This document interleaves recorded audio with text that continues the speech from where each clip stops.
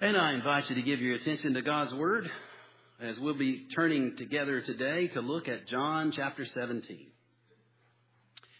And we've been considering our own church's brief statement of faith, which is a summary of a greater statement of faith that you'll find in the Westminster Confession of Faith, together with larger and shorter catechisms. That's a mouthful, isn't it?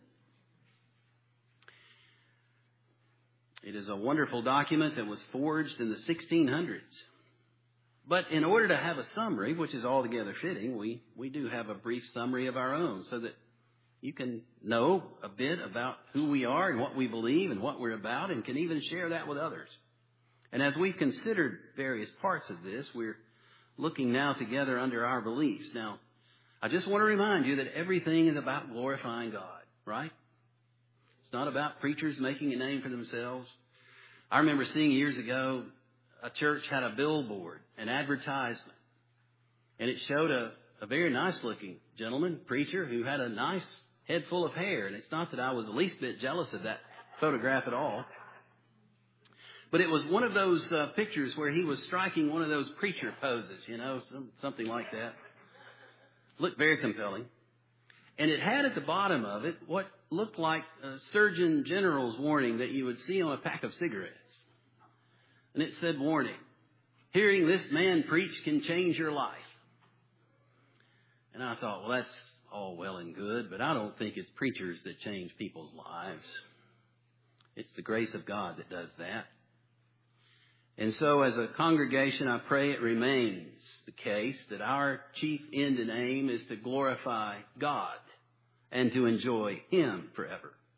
So everything we do is in light of that. And as we talked about the other things today, we come to consider what we believe, what we know, why we believe what we believe, because everything that we say has to be anchored in some source. I mean, after all, why is it that we would identify ourselves as a community of believers, given to loving and worshiping God, loving and serving our neighbor, or teaching the good news of Jesus Christ, encouraging people in their faith and equipping them to go into the world to meet spiritual and physical needs? How do we know that we're supposed to be about that? How do we know any of the things that we place under our beliefs? It is because ultimately God has revealed truth to us in His Word. So let's look together at John chapter 17, verses 1 through 8, and then we'll consider more of this together. Hear the Word of God. When Jesus had spoken these words, He lifted up His eyes to heaven and said, "Father, the hour has come. Glorify your Son, that the Son may glorify you. Since you have given Him authority over all flesh to give eternal life to all whom you have given Him, and this is eternal life, that they may know you, the only true God, and Jesus Christ, whom you have sent. I glorified you on earth, having accomplished the work that you gave me to do. And now, Father, glorify me in your presence with the glory that I had with you before the world existed. I have manifested your name to the people whom you gave me out of the world. Yours they were, and you gave them to me, and they have kept your word. Now that they know that everything that you have given me is from you, for I have given them the words that you gave me, and they have received them, and have come to know in truth that I came from you, and they have believed that you sent me. As the grass withers and the flower fades, the word of the Lord stands forever. And this is the word which by the gospel is preached to you. Amen." And so 2 years ago, Ligonier Ministries conducted its survey that it does every 2 years, asking people some very important questions. And they asked a group of people who identify themselves as evangelicals. Now, as a church, we are an evangelical church. Remember, the word evangelical comes from the Greek word euangelion, which means gospel. We are about the gospel. We are focused on it. So it's not a political term. That's what you would be given to understand by the news media. Evangelical is not a political term. It is an identification by which we identify ourselves as those who have the gospel at the center of our worship and lives. And so Ligoniers sought to get an understanding of what people believe who consider themselves to be evangelicals. Now, in order to be considered that, they would have to affirm the following statements: that the Bible is the authority for what I believe. Secondly, that it is very important for me personally to encourage non-Christians to trust in Jesus Christ as their Savior. Thirdly, Jesus Christ's death on the cross is the only sacrifice that could remove the penalty of my sin. And then finally, only those who trust in Jesus Christ alone as their Savior receive God's free gift of eternal salvation. So, those people who thus identify in that way should have a pretty good idea of how to answer some very important questions. For example, to be able to affirm the following statements. One of those is, Jesus was a great teacher, but he was not God. Now, you would think, given the criteria, that there would be a 100% on that one. That Jesus was a great teacher, but he was not God. Well, there should be a 0% on that, right? I wanted to see if you were listening. I was hoping somebody would moan and say, wait a minute, preacher. It's not that I want to ask you a trick question. I was just hoping for somebody to go, oh. I was at a meeting one time, and a preacher was up telling the story, and he said in his congregation, he had one man who was always amening everything he said. He said he could hardly get out a word. The guy was, amen, amen, preacher, amen. And he said, finally, he just thought, this guy's not listening to me. He's just saying this like a reflex, like getting struck by that little rubber tomahawk at the doctor's office on your knee. You know, every time he'd say something, is, sorry, doctor, I don't know what you call that thing. That's my name for it. And so, in the midst of his preaching, the guy was going, amen, amen. And finally, the preacher just threw out some statement of heresy, you know. And that guy was, amen, amen.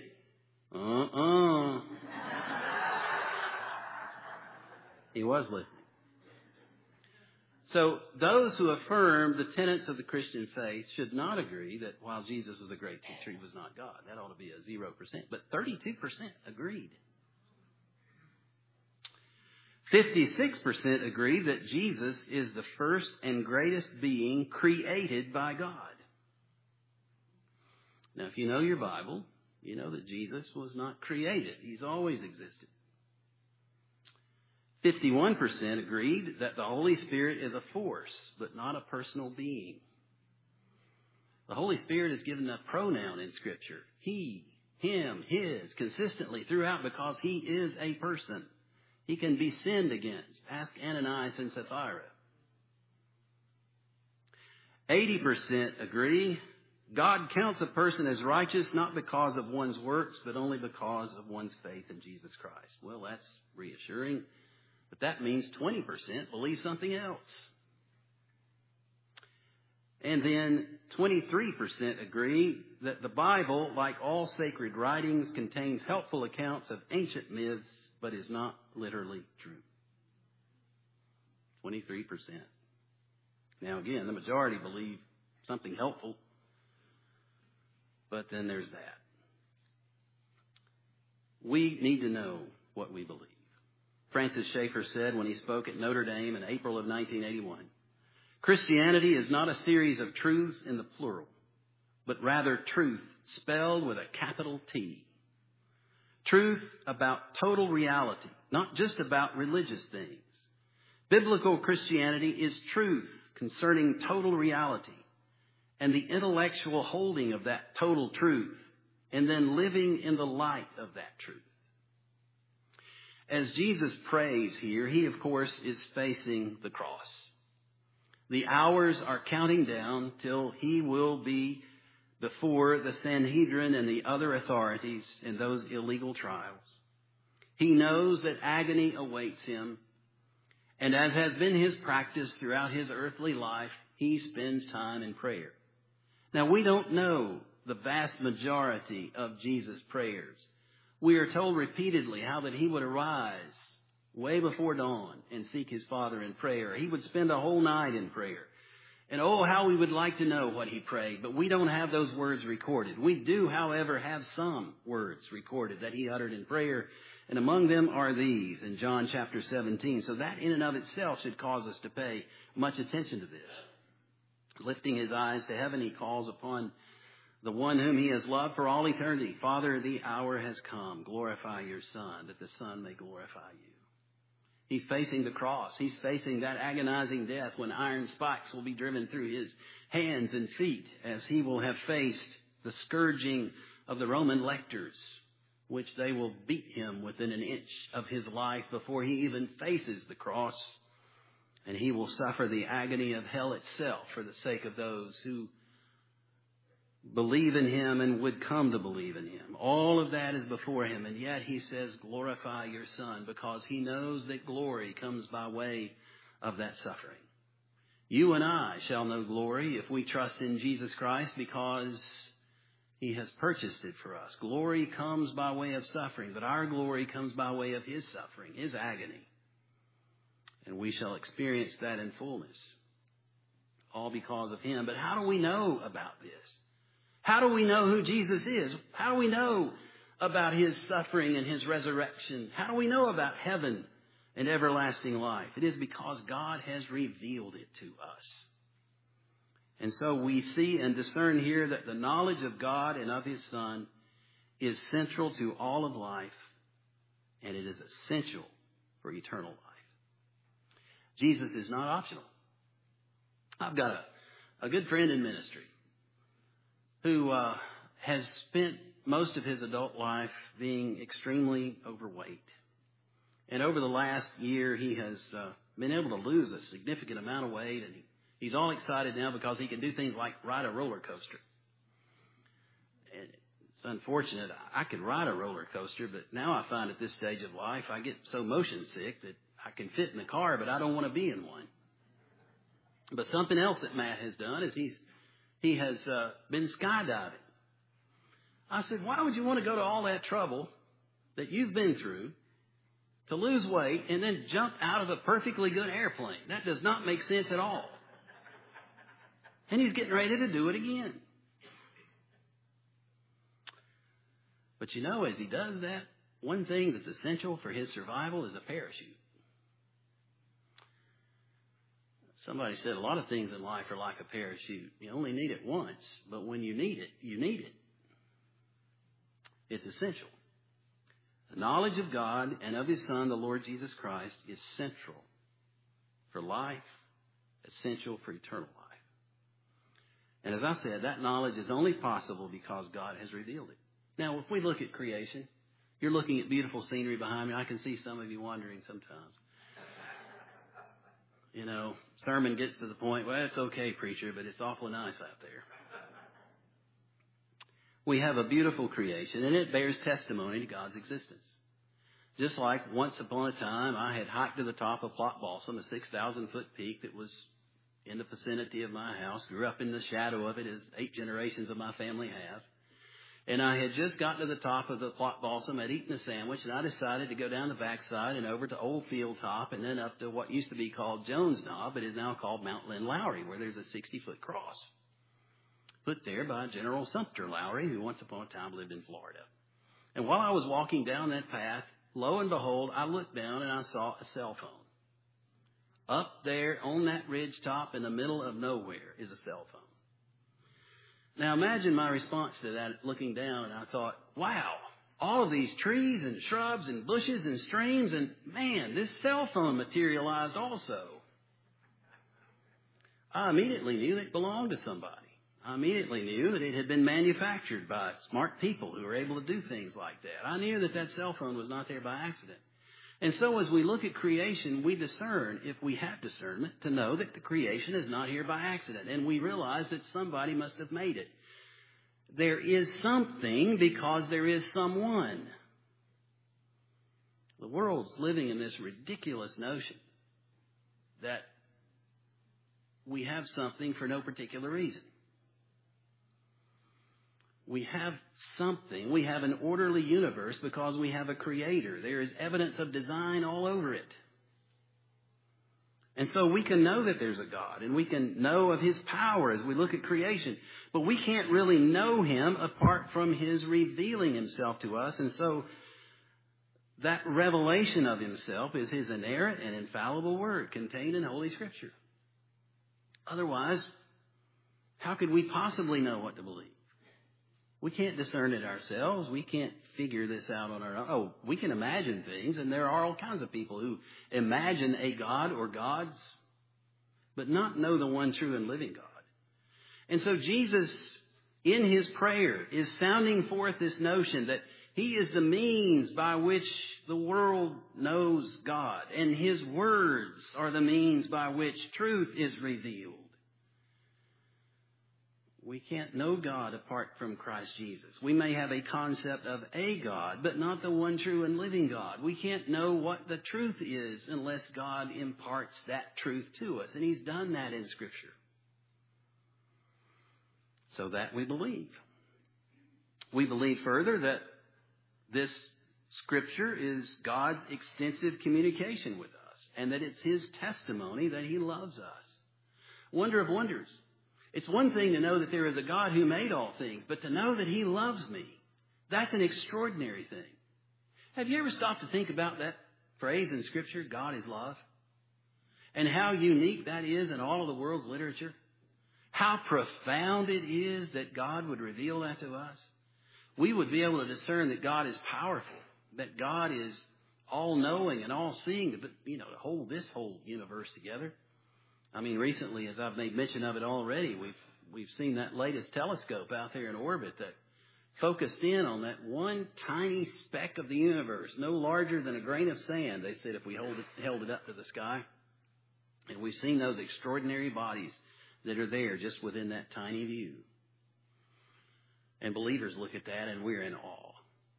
God made that. Doesn't matter how many light years across it is. It doesn't matter how vast this universe is. God is able, and he is all powerful, and he is sustaining it all at this very moment. And he's not so distracted by all of that he's inattentive to my needs. He loves us. And so we believe that. Even in the Deuteronomy, chapter 33, verse 3. Yes, he loved his people, and all his holy ones were in his hand. So they followed in your steps, receiving direction from you. The Lord delivering his people from bondage as if they were on eagle's wings. He loved them even before they called on him.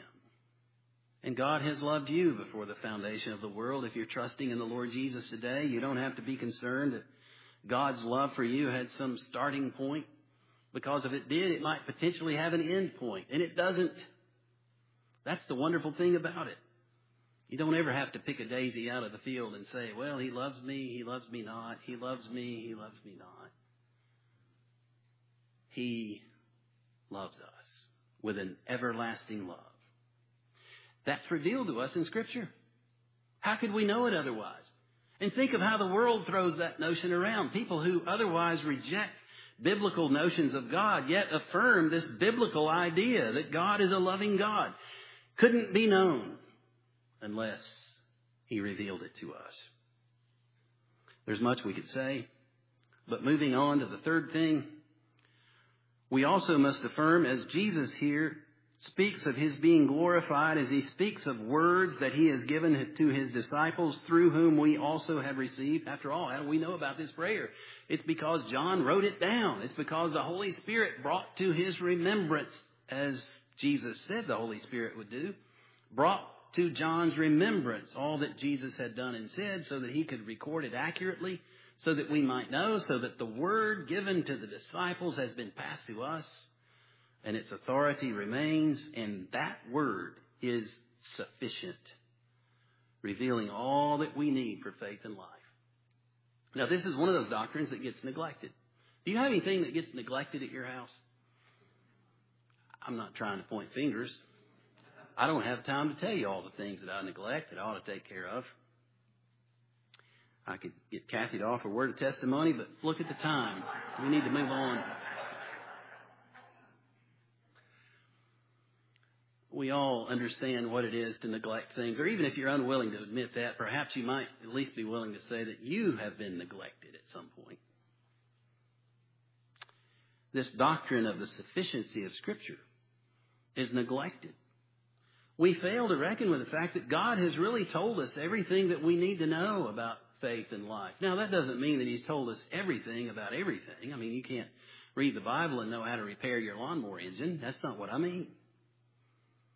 But it is sufficient for faith and life. Deuteronomy, again, this time, chapter 29, verse 29. The secret things belong to the Lord our God. Now, we can stop there and think, wow, I wish I knew more about that. Well, neither your mind nor mine could comprehend it. But the things that are revealed belong to us and to our children forever. What's that passage telling us? God hasn't told us everything. He's not required to tell us everything. But the things that he has told us are important and they are significant. And then we turn to 2 Peter chapter 1, verse 3. His divine power has granted to us all things that pertain to life and godliness through the knowledge of him who called us to his own glory and excellence. And what we discern when we read further on in that chapter is that he's talking about nothing less than his word. So, the point is this. I'll go back to it. He's not told us everything that there is to be told. He's not even told us everything that we might like to know. But he has told us everything that we need to know. In order that we might have life that is offered to us in the Lord Jesus. The Bible is sufficient for that. You don't need to go fishing for other things. You don't need to fall off the cliff into mysticism, and say, well, maybe God will show on my fogged up shower door some great revelation. Maybe if I look into a moldy piece of bread, I'll see an image there that will get me through life. Maybe it will come in a dream. Your dreams probably come based on what you had to eat for supper the night before, not because of what God's trying to reveal to you. No, he's spoken to us in his word, and it's all that we need. This word is precious to us because these words are life. Think of the disciples when others were leaving Jesus, and Jesus said, are you going to leave me also? And they said, where else can we go? You're the only one that has the words of life. So it's not just an intellectual argument. I don't love the Bible just because it's beautiful literature. This book is life. Now, I don't worship this book. I worship the God that inspired the words that are in this book. But they point me to him. And so we have what we need to know. And that's why we're all about Scripture. That's why we've got this piece of furniture up here, It's not to elevate the preacher. There's a pulpit. It's not necessary that we do. It's nowhere in the Bible that says thou shalt have an oak pulpit at the front of your sanctuary. But it's our attempt to say that we believe that the ministry of this word, this book, is important, that it's central to life. And Jesus spoke of the words that he gave his disciples. And then finally, and there could be many more things, I stopped at 4. I'm trying to be a little different. Presbyterians always have 3 points. And every once in a while I'll throw in a 4th one just to show I'm different. You might say, well, sometimes, preacher, I hadn't discerned any point at all, but that's another matter. God's gift of his Son is his supreme communication and testimony of love to us. In this written word, we see the Word. In the beginning was the Word, and the Word was with God, and the Word was God. Jesus Christ. Not created, having always existed. Now, he became a human being when he was conceived in the womb of the Virgin Mary, but he was not created at that point. He became a human being. He had always existed. The Bible makes that clear. But he is that supreme communication. How ultimately do we know who God is and what he is like? Because God the Son has revealed him to us. That's what the word means in John 1:1. That communication. And again, that testimony of love. In this is love, says John in 1 John 4:10. Not that we have loved God, but that he loved us and sent his Son to be the propitiation for our sins. Salvation is not the reward of the person who finally figures it out and is able to work himself to the level that God says, I'll take you. No, salvation is God from eternity looking at unworthy sinners and saying, even though they have sinned against me, I will save a people to myself. And he has set his love upon us. and reveal to us the person of Jesus Christ the Lord, who is the one who endures the wrath of God for the sake of our sins. That's what propitiation means. But that's love. Jesus Christ is love embodied. Think of all the ways in which he went about doing good. Think of those that he ministered to, giving sight to the blind, raising the dead to life. The woman with the issue of blood, Jesus was on his way somewhere else. We're not even given to understand that he even knew that she was in the world. Now, there was a purpose in us reading that the way it's written. She reaches out her hand and she touches the hem of his garment, and immediately that issue of blood stops. The power of God on display. He demonstrated God's love for her as he demonstrates it for us when we come to him and find that love manifest in the Lord Jesus. And so we, as a church, want to communicate that to the world. To be able to say that there is a God of love who has demonstrated love and mercy through Jesus. Jesus, who here in John 17, when he could have been doing anything other than this, yet he is praying for his disciples. How is it that he could be facing such an agonizing moment in life? And his focus is on that ragtag bunch that's getting ready to run. Where are they going to be in a few hours? Nowhere to be seen. Peter's going to be out there around the fire saying, I tell you, I don't know him. He's even going to cuss when he says it. And where are the rest of them? Nowhere to be found. And yet, our Savior prayed for them as he prays for us. Who of us is worthy? Who of us could stand before God and say, boy, what a deal you got when you saved me? If you think that, we need to have a conversation after the service. And I might even need to call up some of your family and get them on speakerphone so that we all can hear. No, my brothers and sisters, it's because he loves us. And here he prayed for his disciples, demonstrating that love. You're not going to find that kind of love anywhere else. That old country song, looking for love in all the wrong places. That's the testimony of our lives, isn't it? But when you come to Jesus, you found the genuine article. He says later on in chapter 17, verse 26, I made known to them your name, and I will continue to make it known, that the love with which you have loved me may be in them and I in them. Now, if you want something to captivate your thoughts for the rest of this day and the rest of the week and the rest of the year and the rest of the decade and for all eternity, you think about that for a moment. The love that the Father has for the Son in us. I understand why the Father loved the Son. The more I read about Jesus, the more I love him, the more I realize it wasn't possible for the Father to do anything but love him. He always does that which is pleasing to the Father. But when I look at my sorry face in the mirror, I have other thoughts altogether. And yet the same love that he has for the Son, he has for a sinner like me. But I want to remind you, the only way we can know that is because the Son of God has told us, and faithful servants have recorded it. And we have this treasure.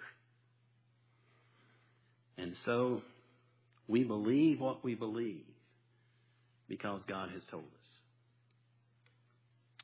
You don't have to have been to seminary. It can help. I don't want to denigrate what Rachel and Dr. Poland have done as of recent. I went there myself. Didn't help much, but I went. But this much you can get. Jesus loves me. This I know.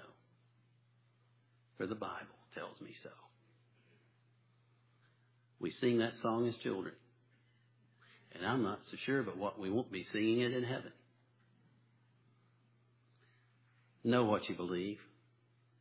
Don't be another statistic that shows up for a preacher to misquote in a service. Know what the Bible teaches. No, we don't know everything we might want to know, but we know everything we need to know. And it starts right here. And may you today know what it means to be a disciple of Jesus. One who has heard the word and responded to the word and yielded your life to him who is the word. And saying, where else can I go? You alone have the words of life as you trust in Jesus and in no other. Let's pray. Our Father in heaven, we praise you, O Lord, and thank you for your great truth that you've revealed to us. And we thank you, Father, for the privilege of having these moments to look together in this book and remind ourselves of the old story. Twill be my theme and glory to know the old story of Jesus and his love. Impress it upon our hearts. Draw us irresistibly to him, that in surrender and repentance, through faith, we might trust in your beloved, now and always. For it is in his name we pray. Amen. I love thy kingdom, Lord. Let's stand together as we close this service and sing those wonderful words.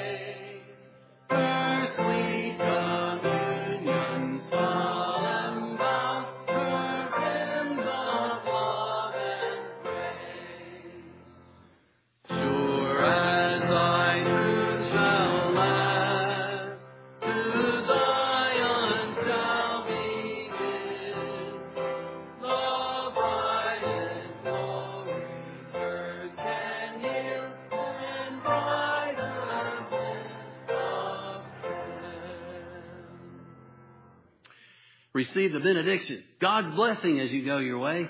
May grace, mercy, and peace from God the Father, God the Son, and God the Holy Spirit be with and abide with you all both now and forevermore. And everyone said together, Amen. Amen.